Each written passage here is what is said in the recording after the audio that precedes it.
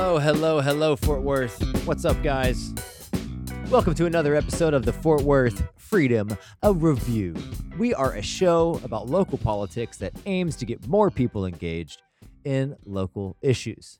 My name is Anthony Sosa, and I'm here today to discuss the upcoming election. It's May 2022. It's election time again. Well, it's not May yet, but election day is in May, and early voting has already started. It started today.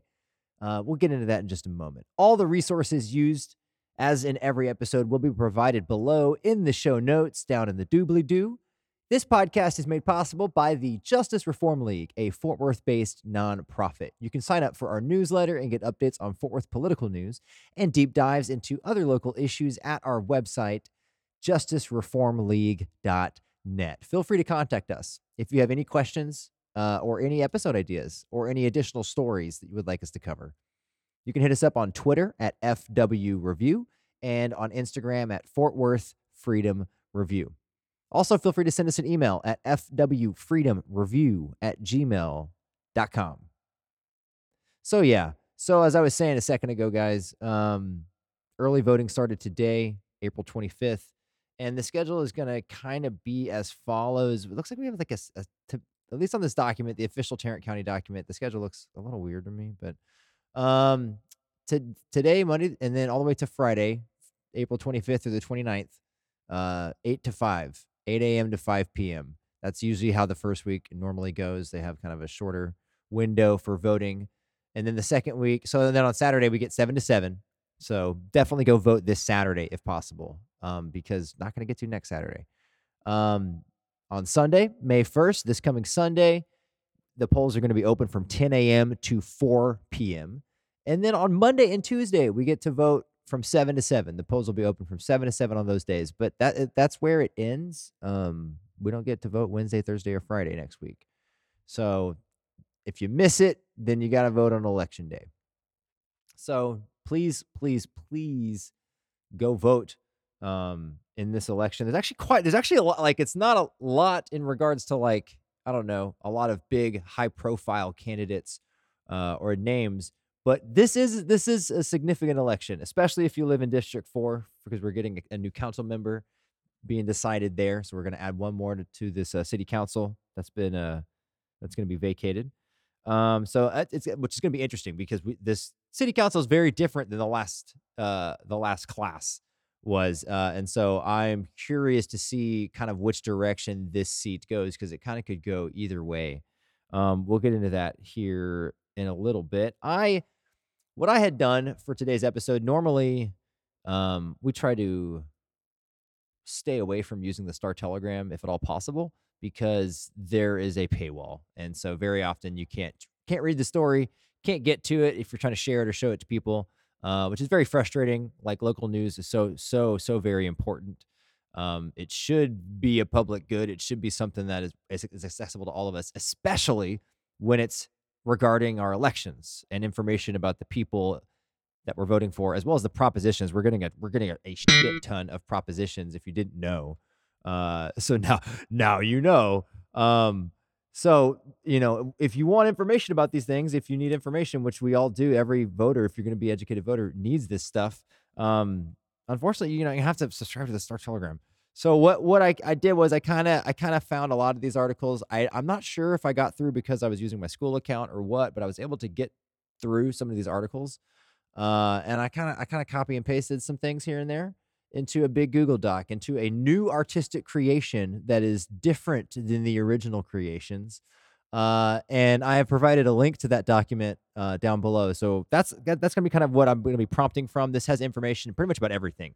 It's the 2 constitutional constitutional changes, amendments to the Texas Constitution for the state, as well as like a ton of amendments for the county. And then, the District 4 election, we also have Fort Worth City Council, 2 city council seats that are coming up. So it's going to kind of cover all of that. So if you just want to get right to the chase and you're like waiting in line at the polls, like, go ahead and just open that document and just find what you need. It's about 20 pages, but it's pretty I think pretty well organized. I don't know. So yeah, so have at it, and here we go. So I'm gonna kind of be reading from this again. This is all kind of a hodgepodge from the Star Telegram. We've got all right. Where here we go. We got two propositions at the state level, and I'm gonna read essentially the wording of these, and then the explanation that they provide. Quote: This constitutional amendment, Proposition One, authorizing the legislature to provide for the reduction of the amount of a limitation on the total amount of ad valorem taxes that may be imposed for general, elementary, and secondary public school purposes on the residence homestead of a person who is elderly or disabled to reflect any statutory reduction from the preceding tax year in the maximum compressed rate of the maintenance and operations taxes imposed for those purposes on the homestead. So, translated into normal English, essentially, when Texans turn 65 or if they are disabled, their property taxes for school districts no longer increase as long as they remain in the same home. So, it's a way to reduce property tax, you know, uh, weight as time goes on. That property tax goes up and up. Well, if you're over 65 or disabled, this amendment would make it to where yours doesn't and it stays the same. So that sounds pretty nice for the disabled and if you're over 65. So I think we could kind of nitpick this if we wanted to. Talk about, why don't we do this for everybody, not people just over the 65 or disabled. Then you start getting into, lack of tax revenue coming in to do stuff. I think this is fine. In regards, I'm gonna kind of go down here and give you guys my take. This is one of the things I regret not having my cohorts here with me. That getting very, it's important to get different opinions, right? It's important to get varied perspectives. And so Amber would always offer something insightful. Thomas and Christopher Rose certainly would as well. Thomas should be joining me here when he starts feeling better pretty soon. He doesn't have a permanent health condition or anything. He's just been sick lately. Amber, on the other hand, Amber's so done with so knee deep into school stuff that like I honestly don't think she'll be back anytime soon, which is unfortunate because I love what Amber brings to the podcast. But anyways, I digress. So Proposition One, let's vote yeah if you want. Yeah, I think so. Okay. So Proposition Two, the constitutional amendment increasing the amount of the residence homestead exemption from ad valorem taxation for public school purposes from $25,000 to $40,000. So this, I think everyone's probably going to vote for this. Probably should vote for this. I mean, I'm going to vote for this. Essentially, if you don't know, the homestead exemption subtracts part of the home's value for the purpose of calculating property taxes. So if you have an exemption currently, they knock off 25K of your property value, and that's what they then tax you based on that minus, amount. Well, they're going to increase that from 25K to 40K, reducing it. So the example that they kind of give is, essentially if you got like a $300,000 house or something, you'd be taxed at 260 instead of 300. So that's an example. Again, this only applies to people with property, right? But this would be property taxes is a really big issue across the entire state. A lot of people are very, concerned about the increasing amount of property taxes going up, which again comes from the fact that we don't have a state income tax. So we have to get that money from somewhere. This would kind of reduce the amount, kind of release some of that pressure for most homeowners. So yeah, that sounds good to me. Vote yes for Proposition 2. So now we've got kind of like the voter guide for Fort Worth and Arlington City is kind of what they saw. I didn't really include any of the Arlington stuff, but we got a bunch of bond measures that are proposed through Propositions A through, where does it stop? Where's the last one? Q, A through Q. So, yeah. So you probably want to know what these propositions are. You know what? Spoiler alert. I think I'm going to vote yes on all of these. These are all things that we really, really need. But I'm going to kind of read this little brief that from the Star Telegram. The 2022 bond package is the largest in Fort Worth's history, with the largest chunk of money dedicated to building or fixing roads. Roughly 2/3 of the $560 million bond package will go to improving major arteries in far north Fort Worth, fixing neighborhood streets mostly within the Loop 820, and addressing safety concerns on roadways with high numbers of traffic accidents. So focusing on specific kind of parts of the city, really focusing on infrastructure. The Forest Park pool, they kind of spend quite a bit of time talking about, and pools in general are kind of part of this bond push. They're wanting to like fix and make new swimming pools for the city, which hasn't been a priority for a while. So okay, we're gonna go down the list. I know A through Q is a lot. We're gonna do it pretty quick. These are all gonna be pretty straight up, pretty self-explanatory. Like honestly, things that probably should have been done a long time ago. But give credit where credit's due. These things are being put here on the ballot. We're kind of decided by the city council. So good on them for like prioritizing these things and throwing them out to us. So let's go down the list. Proposition A: streets and pedestrian mobility infrastructure. This would allocate $369 million and some change. Most of this money would go towards arterial projects, in far north Fort Worth, including West Bailey Boswell and Bonds Ranch Road. These areas have seen significant growth, and residents have struggled with increased traffic and safety concerns for children walking to school. A path in the grass used by pedestrians along West Bailey Boswell Road near Wind River Drive in Fort Worth is an issue that they're wanting to address and actually, provide something for pedestrian walk so they don't have to walk through a field. Then it says the second biggest investment of this chunk for this proposition would be for neighborhood streets, with $81 million dedicated to repairing or replacing deteriorating asphalt and concrete in neighborhoods, mostly inside of 820, which is desperately needed.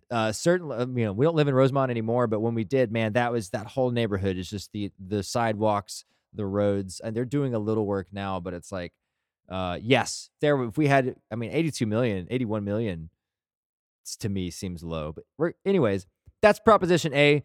Do we need better roads in far north Fort Worth, where that's the underdeveloped part of the city, right? Like recently acquired, like very recently developed. So yeah, like we need to update the infrastructure out there to keep pace with the growth, because we are like the fastest growing city, one of the fastest growing cities in the country. Okay, cool. Proposition B: park and recreation improvements. Oh yes, yes. Oh man, some of the parks around here, man. Like the nice ones are really really nice, but the other ones are neglected. And if you live, on the north side, if you live on the east side, even some of the ones on the south side, like you totally know what I'm talking about. So yeah, Proposition B: do we need more money for parks? Yes. How much money would it be? About 123 million and change, almost 124 million. There are 16 projects listed in this bond measure, but the two that have gotten the most attention have been the Forest Park pool replacement and the Stop 6 Aquatics Center. Residents balked at plans for the Forest Park pool that would have halved the size of the existing pool and pushed the city to reconsider its design. This bond also allocates $5.5 million to develop 8 neighborhood parks spread across the city. 8 new parks. 8 new parks. That's a lot. That's significant. That's great. The parks would be built. That doesn't make sense. Would be built on underdeveloped city-owned land and could include amenities like playgrounds, bikes, walking trails, practice fields for youth sports. Heritage Park downtown would be restored, and improvements would increase the public space down the bluff to the Trinity River. Part of the bond election proposed budget for park and recreation investments includes a $13.5 million to make improvements to Heritage Park in downtown Fort Worth. This would include increasing connectivity to the Trinity River and restoration of the historic Heritage Park Plaza.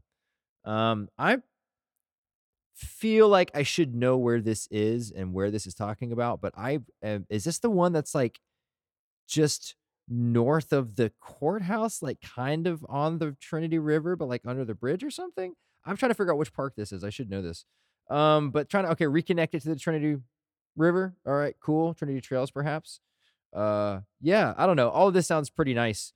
Bunch of new parks. Like, yeah, it's definitely a good thing. Been playing a lot of City Skylines lately. I don't know if there's any those city gamers out there who like to play Sim City type stuff, but City Skylines, really really awesome Sim City type game. If you're into that, been playing that. Do you need parks in that game if you want your city to be happy? Yeah, yeah, yeah, you do.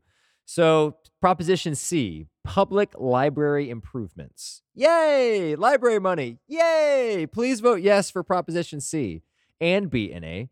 This would be $12.5 million and would fund the purchase of land, design, and construct a new library in the far north of Fort Worth. So now, there you go, providing public services to the newer, the recently developed part of Fort Worth, way up there in the far north near Denton. Or, you know what I'm talking about. Way up there by Alliance. So yeah, that's pretty straight up. Proposition D, police and fire safety improvements. So now,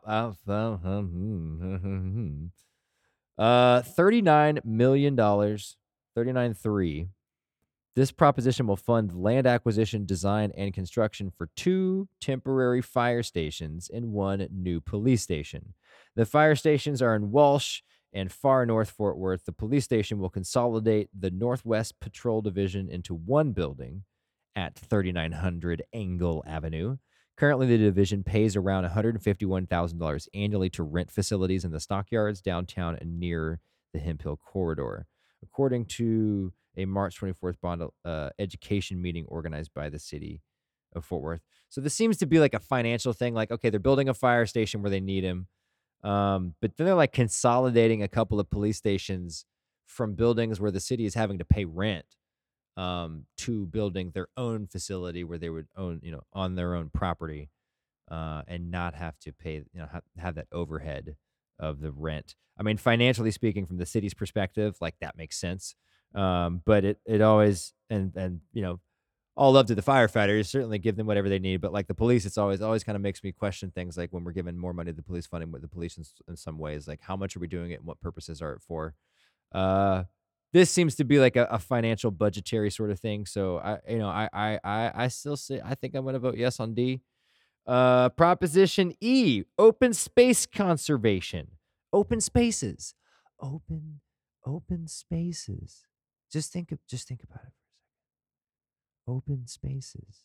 All right, we need that, right, guys? Right? We need more open spaces in Fort Worth, right, guys? Right? Yeah. All right, what is it? What is open space conservation? It's exactly what it sounds like. This would be $15 million. This proposition will help the city buy more land to conserve Fort Worth's natural landscapes and potentially develop them in the future into parkland.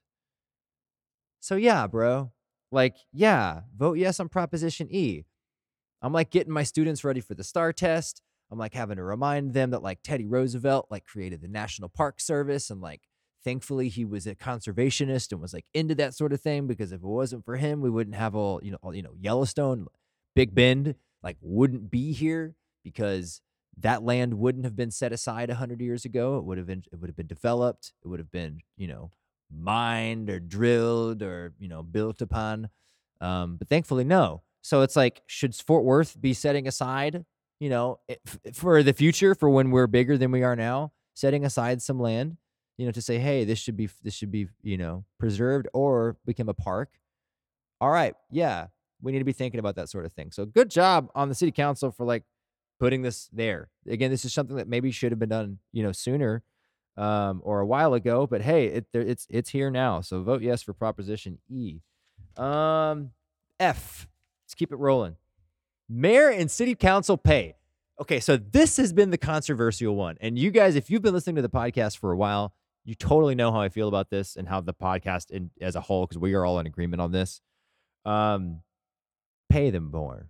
You need to pay them more. This is like, obviously workers' rights, I will always say pay them more, pay the workers more. But if we're talking about public servants, running the city government, you want to attract people that are regular people that can afford to do the job, maybe quit their current job for a couple of years to be in the city council. But as it is currently, they don't pay them dick. They don't pay them anything.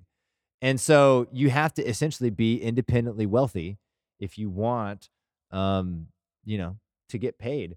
And so, uh, I mean, excuse me, if you want to get paid, if you want, to run for office, you have to be a business owner or inherited a bunch of money or just be rich because you essentially have to take off work for the time that you're doing it. So this Proposition F has kind of made a little hullabaloo because when I think it was Mayor Matty Parker who brought it up a month or two ago when they were, I guess, talking about these things. It came up in the meeting. People were like, "What? Like, oh, she wants to raise their pay." But yes. So here I'll read a little brief from the Telegram.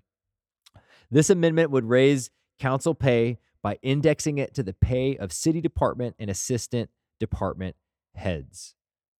The mayor will make half the average annual pay of all city department heads.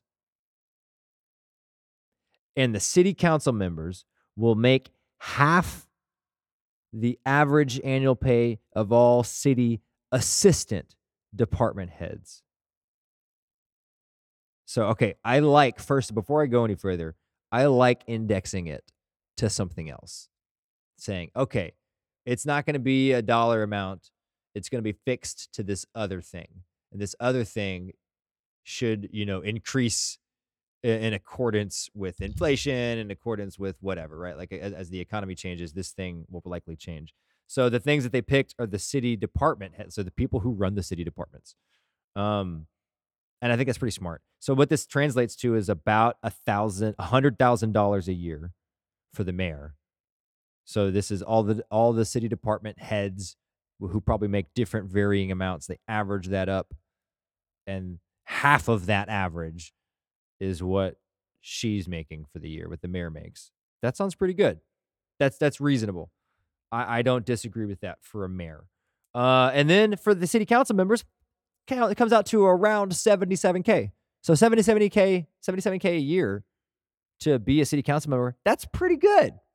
That's pretty good. And I think that's high enough to where, this opens up the playing field to allow a much more diverse and group of people to serve office. And when I say diverse, I mean like economically diverse, not just racially diverse, like economically. Get people with working class backgrounds, in there. Get people with varying levels of like education and academic background in different fields.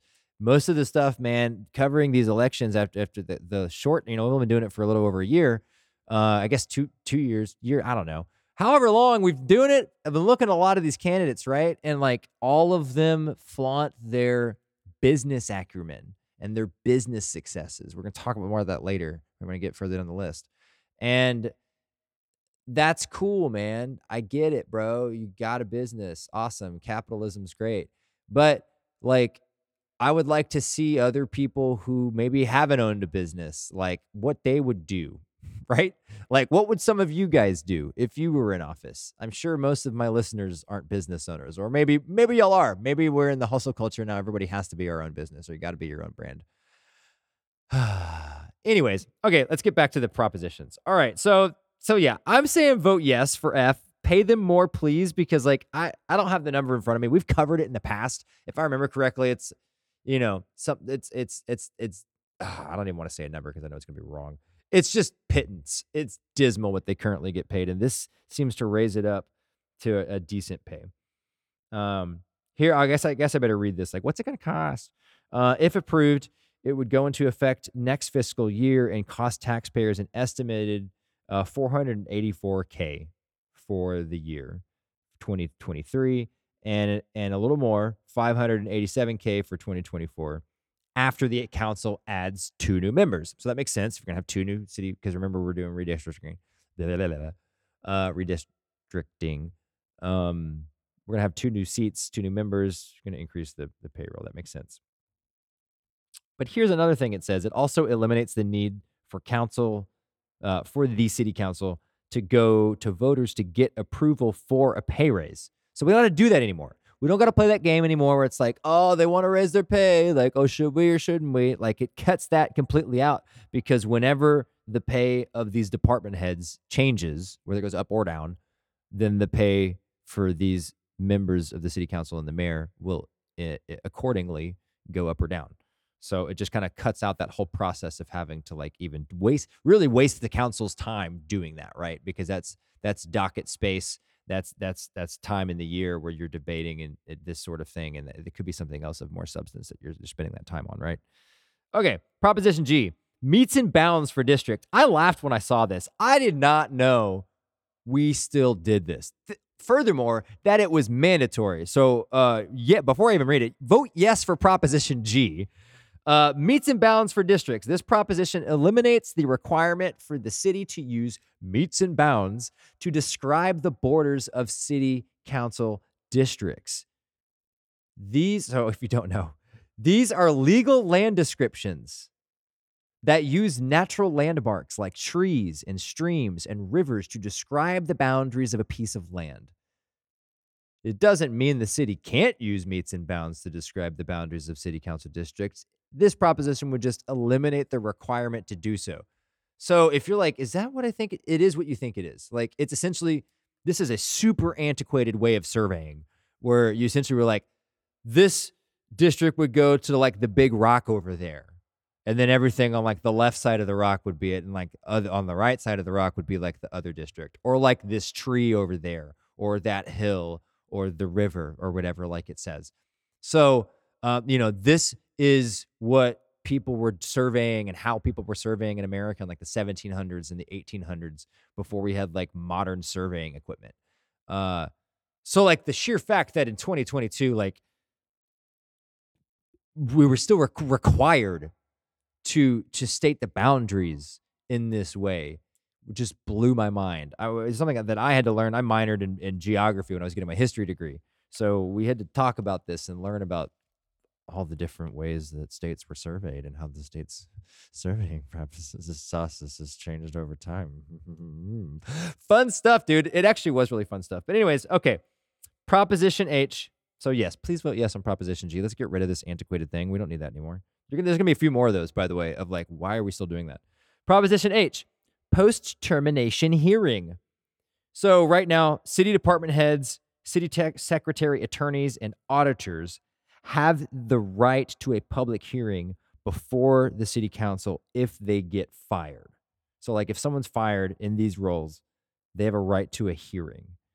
And then it says there's another provision in the charter that prevents the council from interfering with the city manager's management of city employees. This means if a department head, city attorney, or auditor or secretary requested a public hearing after being fired, the council technically couldn't do anything about it. And so what this amendment would do is it would clean all of that up and eliminate the right for a hearing if fired. I'm not sure, and this is my ignorance in this process, I don't know what the point of the hearing would be. Like, to get your job back?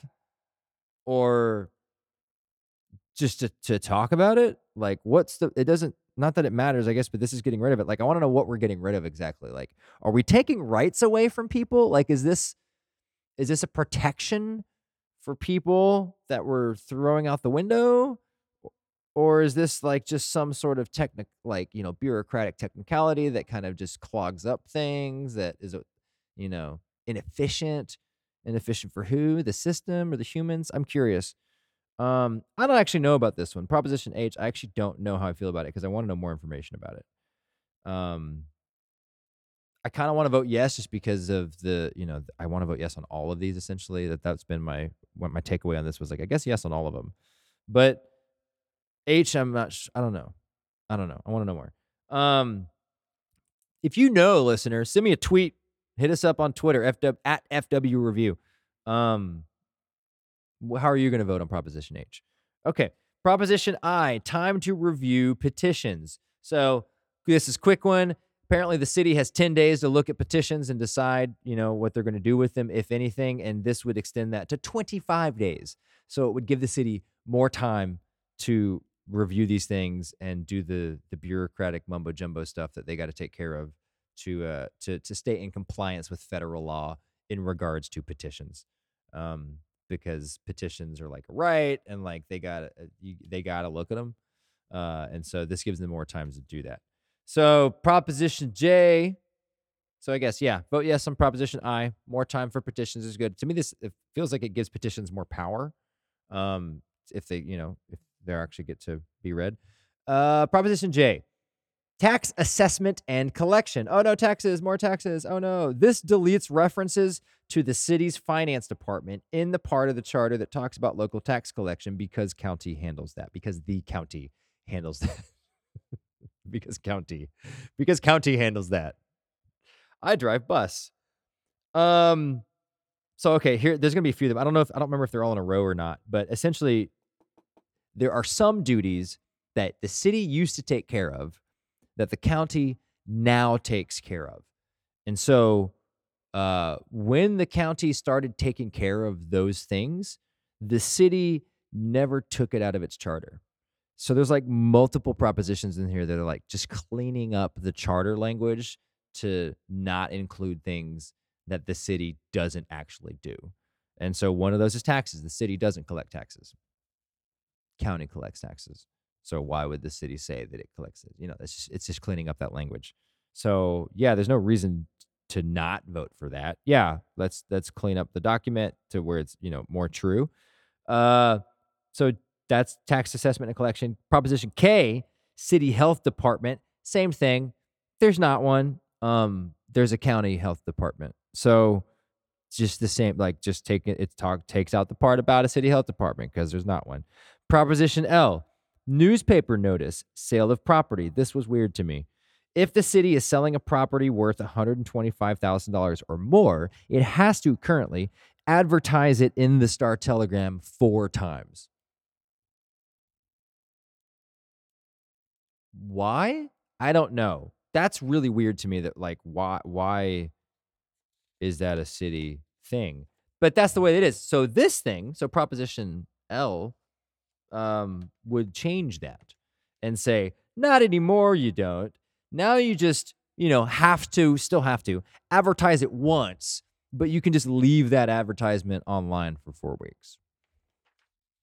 So I guess I don't know why the city has to advertise anything in the Star Telegram. That's really confusing to me. But I mean, I understand we have to advertise things. And so I guess that's the paper of record here in Fort Worth. And so, like, that's the one. But again, like I said at the beginning of the podcast, a lot of that stuff is behind a paywall. And so I have a problem if stuff that the city is putting out is somehow being, I guess they would maybe be out of some compliance of some federal law if they put that stuff behind a paywall. But I don't know. You know what I'm saying. Okay, anyways, Proposition M. Almost done, guys. Paying for subwalks and curbs. Yeah. We need that. We need more subwalks and curbs. Okay, this amendment eliminates the requirement for the city to charge property owners for the cost of building a sidewalk.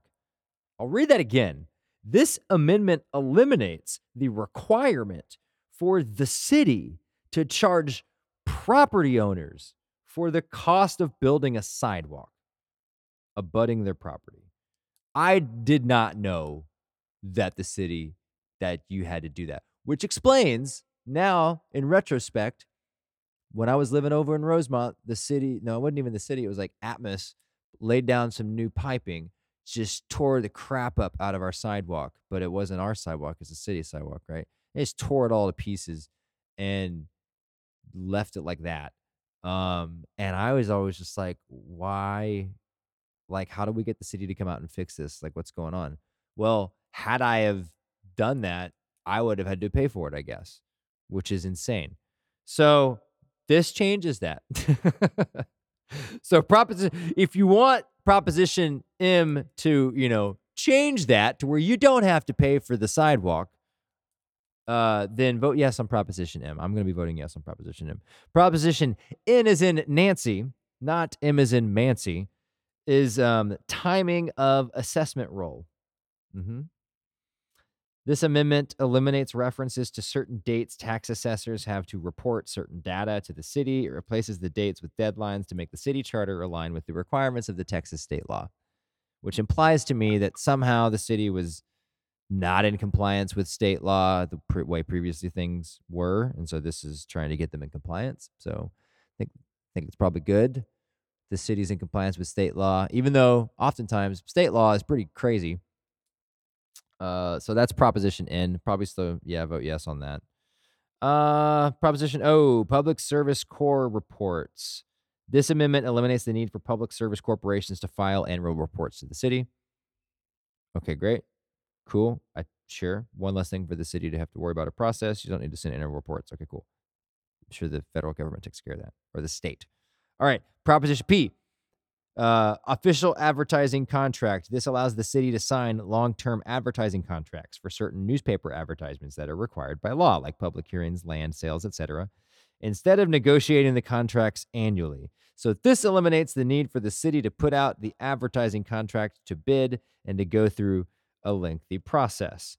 So yeah, that makes sense. Again, this is kind of a time constraint sort of thing. If you're having to renegotiate a contract every year, then that is time that the city council is spending renegotiating a contract that they could be spending on doing other stuff. So they could just say, okay, let's just do a 5-year contract. All right, cool. We don't got to talk about it for 5 years. All right, yeah, great, done. So that sounds good. Proposition P sounds good with me. Proposition Q, last one. This is it. Annexation elections. This deletes outdated references to specified polling hours and the mayor setting polling locations for annexation elections. Instead, the charter will require annexation elections to be held in accordance with state law. Oh, there's one more. Sorry, guys. Proposition R. Mixed up with the Q. It was in the same paragraph. Sorry, guys. So yeah, I don't even know what an annexation election is, guys. I'll be real with you. I don't know what that is. But this again says gets it in accordance with state law. So that, we want to be in accordance with state law, right? I think. So yes on Q. And then Proposition R. This really is the last one. Independent auditors. This amendment defines the duties of independent financial auditors and eliminates the requirement for them to print copies of their report. So now you don't have to print stuff anymore. Save the trees. All right. I like it. Auditors just can go digital now. 2022. It sounds right. Sounds good to me. Yes, they are. So yeah, I think I'll take a leap of faith and just say yes on all of these. Again, if you disagree with me for any reason, I'd love to hear your reason. I'm sure if you do feel strongly about one of these, I'm sure you got a really good reason. I'd love to hear it. Hit us up on Twitter at FW Review. All right, moving along. Got a couple more things that we're going to talk about today before we sign off. We got the District 4 election. So Kerry Moon gave up his seat so he could run for the Texas House District 93, and now we are voting for that seat. So it's going to be interesting to see, like, for real, like who District 4 ends up being, which kind of way we're going to go. So we got a couple, more progressive minded. I hesitate to use the P word. I don't know if they identify with that themselves, but I think, more progressive minded, more forward thinking members, with your Chris Nettles and Dr. Jared Williams, kind of winning their seats.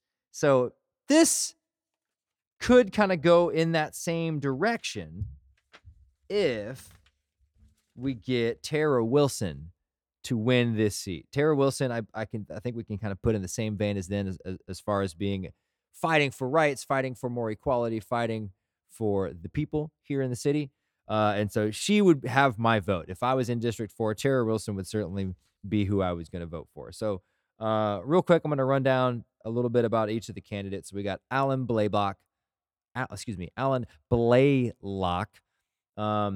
And these are, again, what I'm reading from is in that document that's provided below in the show notes, but this is primarily from Star Telegram stuff, where they essentially answer some questions. They kind of, I guess, sent the candidates the same questions, and everybody's like providing their own answers. So he's 53. His website's alanblaylock.com. He's got a website. He was a project management guy, I guess, at TCU. It just says project management education. I don't know what that means, but that's okay. That's what he's got. Please list the highlights of your civic involvement, activism in the city of Fort Worth. So Mr. Blaylock was the CCPD was on the committee for the base programs of the CCPD. So affiliated with the police department, associated with the police department. He was a committee member for that. He's a member of the District 4 Heritage Homeowners Association. So he's a part of a homeowners association. Vice president of City of Fort Worth Property Improvement. So he's probably a landlord guy. District 7 Advisory Board, vice presidents of the Arts Council of Fort Worth, core team representative, Fire Station Number 45 Public Art Selection Committee. He's the co-founder and treasurer of Swim North Texas Eagle. Oh, I what's the co-founder and treasurer of? That's confusing. I guess he's the co-founder and treasurer of the Fire Station Number 45 Public Art Selection Committee.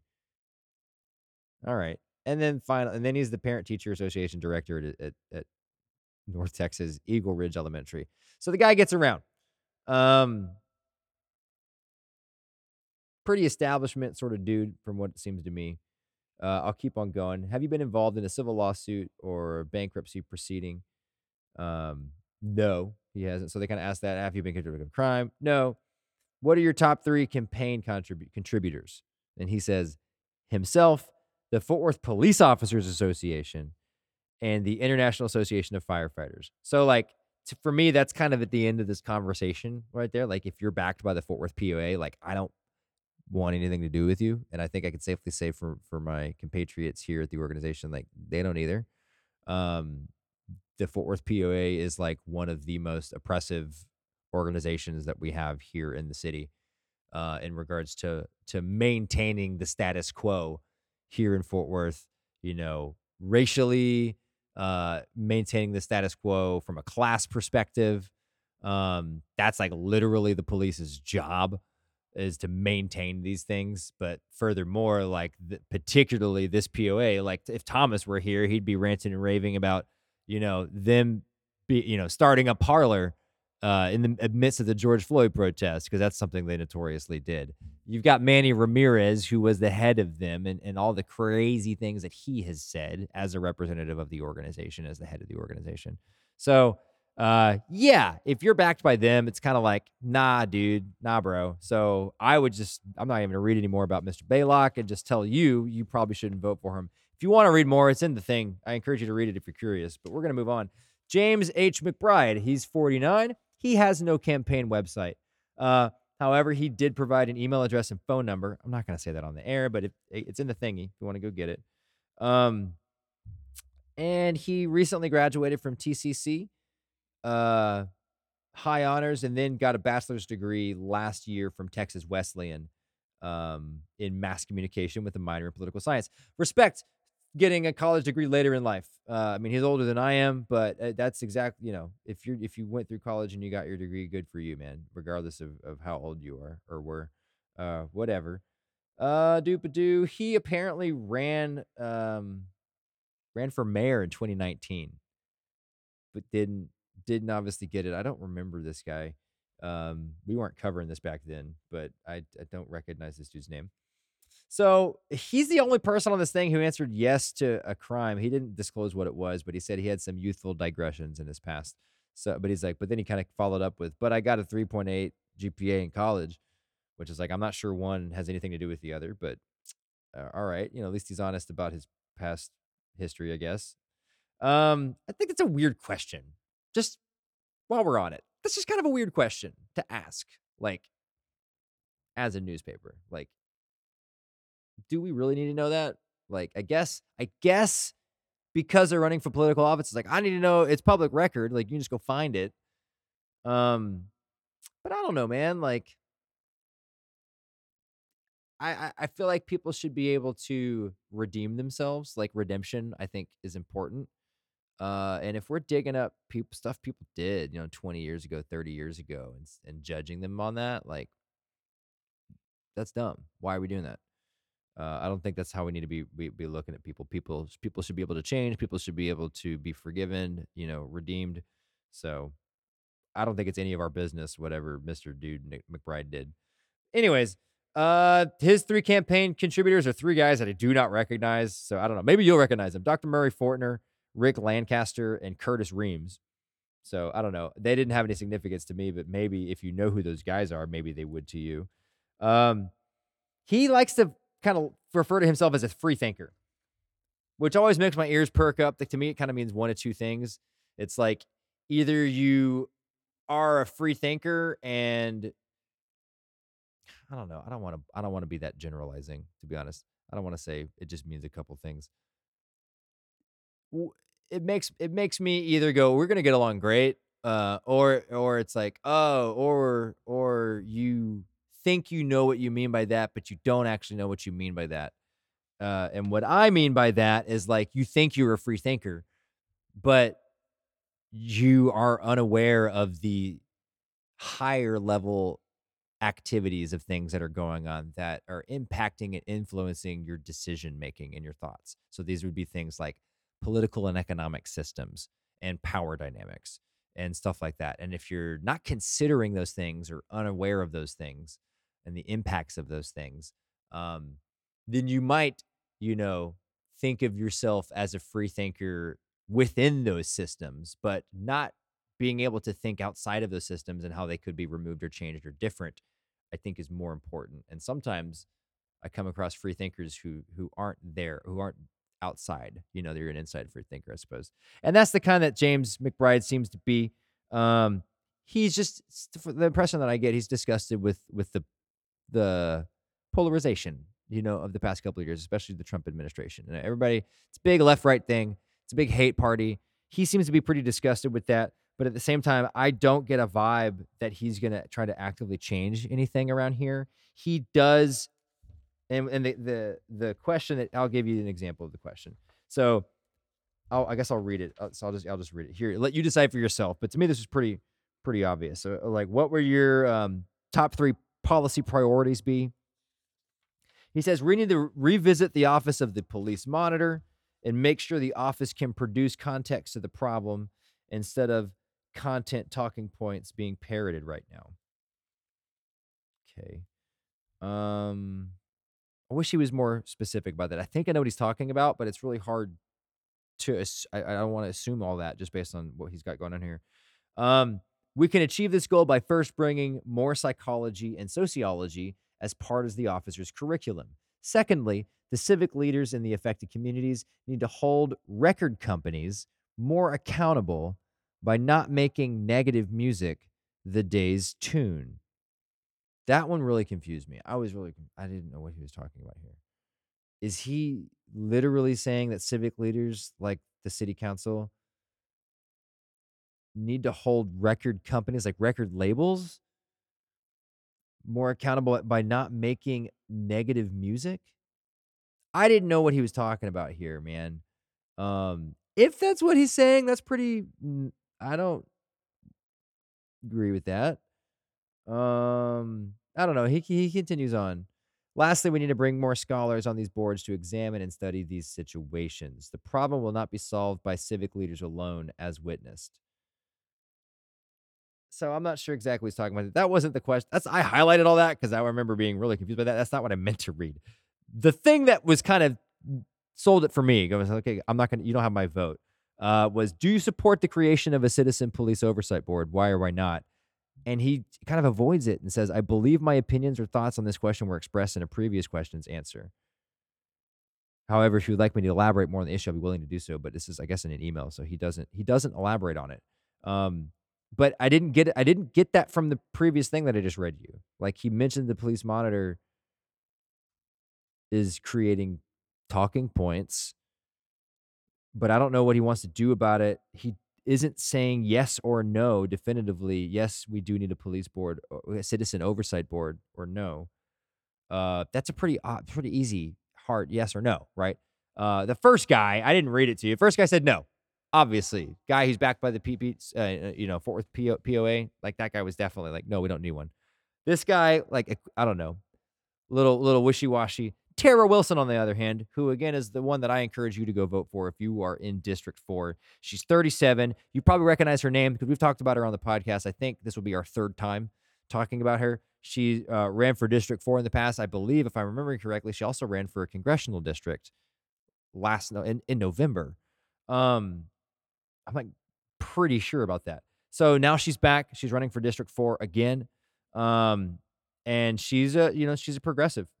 So she kind of calls it like she sees it. Here's some of her highlights. I'll read some of her stuff. Executive board of the LGBTQ Saves, a group that focuses on creating safe spaces for LGBTQIA plus youth.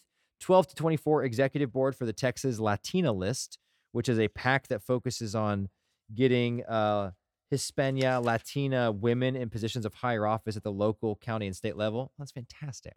So she's getting people engaged in local politics. Like that's phenomenal. Uh, Fort Worth Hispanic Chamber of Commerce Ambassador Leadership. Fort Worth Leading Edge 2022 class for emerging leaders in Fort Worth under 40. So she made that list. Have you ever been arrested, charged with a crime? Nope. Have you ever been involved in a civil lawsuit? Nope. Who were your top 3 campaign contributors? Domingo Garcia, which cool, great. Like that dude too. So cool, he backs her. Rosa Navajar and Dr. Catalina Garcia. Why are you seeking this office? The first priority of a city councilor is to listen to the community and advocate on their behalf. I don't believe this has been happening. So many parts of District 4 feel disconnected from the city. They're tired of being kept out of the loop and the unavailability of basic information. Word, I feel you on that. My desire is to create space for all parts of the district to be involved that meets them at the busy intersections of their lives. The budget is nearing $2 billion, and I'm betting not many of you knew that. Being fiscally responsible while making sure bond money is invested in these things that directly impact the daily lives of the District 4 residents is paramount. District 4 is mostly neighborhoods and homeowners who contribute their fair share to the tax base that comprises the enormous budget. District 4 deserves a forward-thinking member of the city council to represent them with the future in mind and the looming infrastructure issues that are emerging on the horizon. Love it. What are the biggest challenges that are facing your district? One of the biggest challenges we face in District 4 is the state of our infrastructure combined with the pace of growth. This is something that all 3 of the candidates said, by the way. So, but not to diminish what she's saying, but this is the infrastructure in District 4 is something everybody's very concerned about. We saw what happened when thousands of us lost power and water during the winter storm last year, and it is all a result of the lack of infrastructure we have in the city. There is also an imbalance in the way that resources are allocated in the district. We have to find better ways to equitably allocate resources to ensure that all residents can be cared for. Traffic is another major problem that too many of us are familiar with. We need to have a hard and honest discussion about our transit plan and ensure that plan prioritizes the future growth of the city. What would your top priorities be? Your top 3 priorities would be, she says, investment in community, transit and infrastructure, and assisting small businesses and healing our economy. Those would be her top 3. If you want to read the entire thing, it's again down below in the show notes. I'm not going to read it all to you guys, but Tara seems to be the top candidate for District 4, if you ask me. So, and if you're listening to this podcast, I guess you're asking somehow, some way. So go vote for her if you're in District 4. Please, please, please. It would be great to see her in office after these multiple runs. Okay, wrapping it up. We just got a little bit left that we're going to hit. The Fort Worth ISD, it has Fort Worth ISD School Board has 2 positions that are open, 2 vacancies. One is in District 1 and one is in District 4. And so just real quick, in District 1, Star Telegram only was able to get one of the people to write back. So Camille Rodriguez is the one who wrote back. She's 54. She's a podiatrist, and she served on the Fort Worth ISD School Board in 2004 for 4 years until 2008. So she's previously been on the school board. Very concerned about math scores and reading scores. She wants to improve the scores. Sorry, guys, I've been talking all day. My mouth's starting to break. Improve the scores, positively engage parents and caregivers, and be transparent in all matters. So that's her thing. Seems nice enough. Not really much to compare her with, unfortunately. Aaron Garcia, her opponent, didn't respond, so I don't know what he's all about. So there you go. That's her. And then if you're in District 4 for the Fort Worth ISD, which I should have pulled the map up in front of me so I could describe. Maybe you don't know if you're in District 4 or not, but I could tell you that you are in District 4. I'm gonna find a link. It'll be in the show notes. Look down below. I'll make sure I'll put it when I'm done. A map of the districts. If you're curious, is this my district or not? Like, I don't know. District 1 and District 4 of the Fort Worth ISD School Board. Because again, I know this is all confusing. The school board districts are different districts than the city council districts. Different ones. So I know we're saying district, city council District 4 is not the same as Fort Worth ISD District 4. So anyways, Fort Worth School Board District 4, there's a couple candidates. We had Brian J. Dixon, Trishelle Strong, and there's a third girl, right? Yeah, and Wallace Bridges. those are the three people running for that seat. Real quickly, Brian J. Dixon, what did I highlight? I highlighted this stuff. What are the biggest challenges facing your district? And he said, executing a clear and focused plan to improve reading scores and graduation rates while we live in a stressed out, burned out, compassion fatigue society. Fort Worth and District 4 are not immune to the socio-political stressors affecting every neighborhood across America. What would your top three priorities be? 1, improving reading rates. 2, supporting both retaining and recruiting teachers. It's nice to see that. And number 3, choosing a superintendent who understands turnaround and can execute the board's strategic goals. So they're picking, the board is going to be deciding our new superintendent. So that's something that they kind of mentioned in their thing, is like, okay, well, the type of superintendent they want. So this guy seems to, he's a child psychiatrist. Seems to understand young people, seems to understand, what we're going through as a society right now. Seems to understand that that kind of impacts all of us. I think that's important to have that empathetic perspective. So Brian J. Dixon, child psychiatrist from Baylor University, seems like a cool dude. Trishelle A. Strong is 22 years old. She graduated from O.D. Wyatt in 2017, and it says her occupation is an officer. I don't know if she's a police officer or if she's an officer at an organization or something. I'm not sure. It doesn't say. Trishelle her answers were pretty short, pretty curt. There wasn't a lot there. Yeah, I just didn't see a lot that I could endorse and really even comment on for Trishelle. If you want to go find her little transcription, it's in there. There's not a lot to it. And then Wallace Bridges is the final candidate. He is 63. He wrote a lot. He's got big old paragraphs in here. I'll read from one of his things. He is running because we need a school board member who will focus on our children's education and dedicate themselves to ensure that all our children receive an equitable and quality education they deserve, which sounds a little vanilla, but he's not wrong that we do. Yeah, we need that. Is it platitudes? I don't know. What would your top three priorities be? Number 1, improve student reading and math scores. He knows the numbers. He kind of lists the numbers in these things. Number 2, building strong school communities. Strong neighborhoods build strong schools. I will use my successful career as a community organizer, neighborhood association president, and PTA president to build strong PTAs and neighborhood support for our schools, families, and students. Number 3, ensure our schools receive the support they deserve. Our students, teachers, and schools need their fair share of resources to ensure they can succeed. I will work to ensure that our schools receive the resources and support they need to ensure our students. Now, maybe I'm wrong about this, but I am not sure how much the school board has in regards to resource allocations, like how much power they have in regards to resource allocation. I think the resource allocation problems stem from the state level rather than the district level. Though I suppose you're going to have some control of funds and where they go at the district level, so there's something to be said about that. Yeah. So I don't know. I am in neither of these districts for Fort Worth ISD, so I'm not going to vote. I don't know who I would vote for, Brian J. Dixon or Wallace Bridges. I think if you put a gun to my head, I would say Brian. Child psychiatrist seems to I kind of vibed with his responses a little bit more than Wallace Bridges. I guess I didn't read about Wallace. He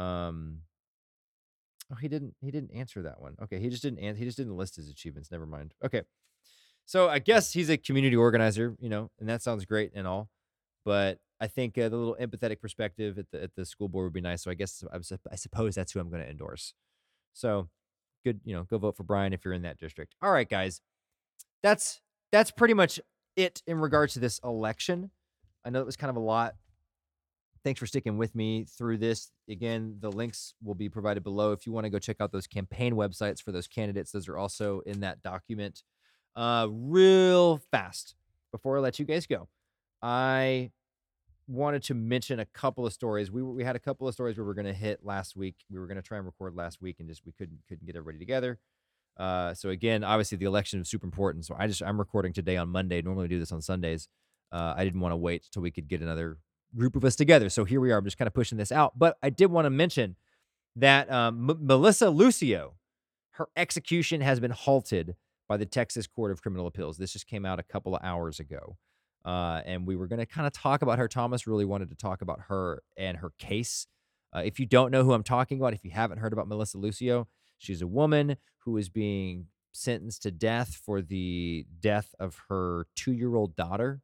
And there seems to be a lot of shadiness around the case, a lot of like a coerced confession, and essentially like an accidental death.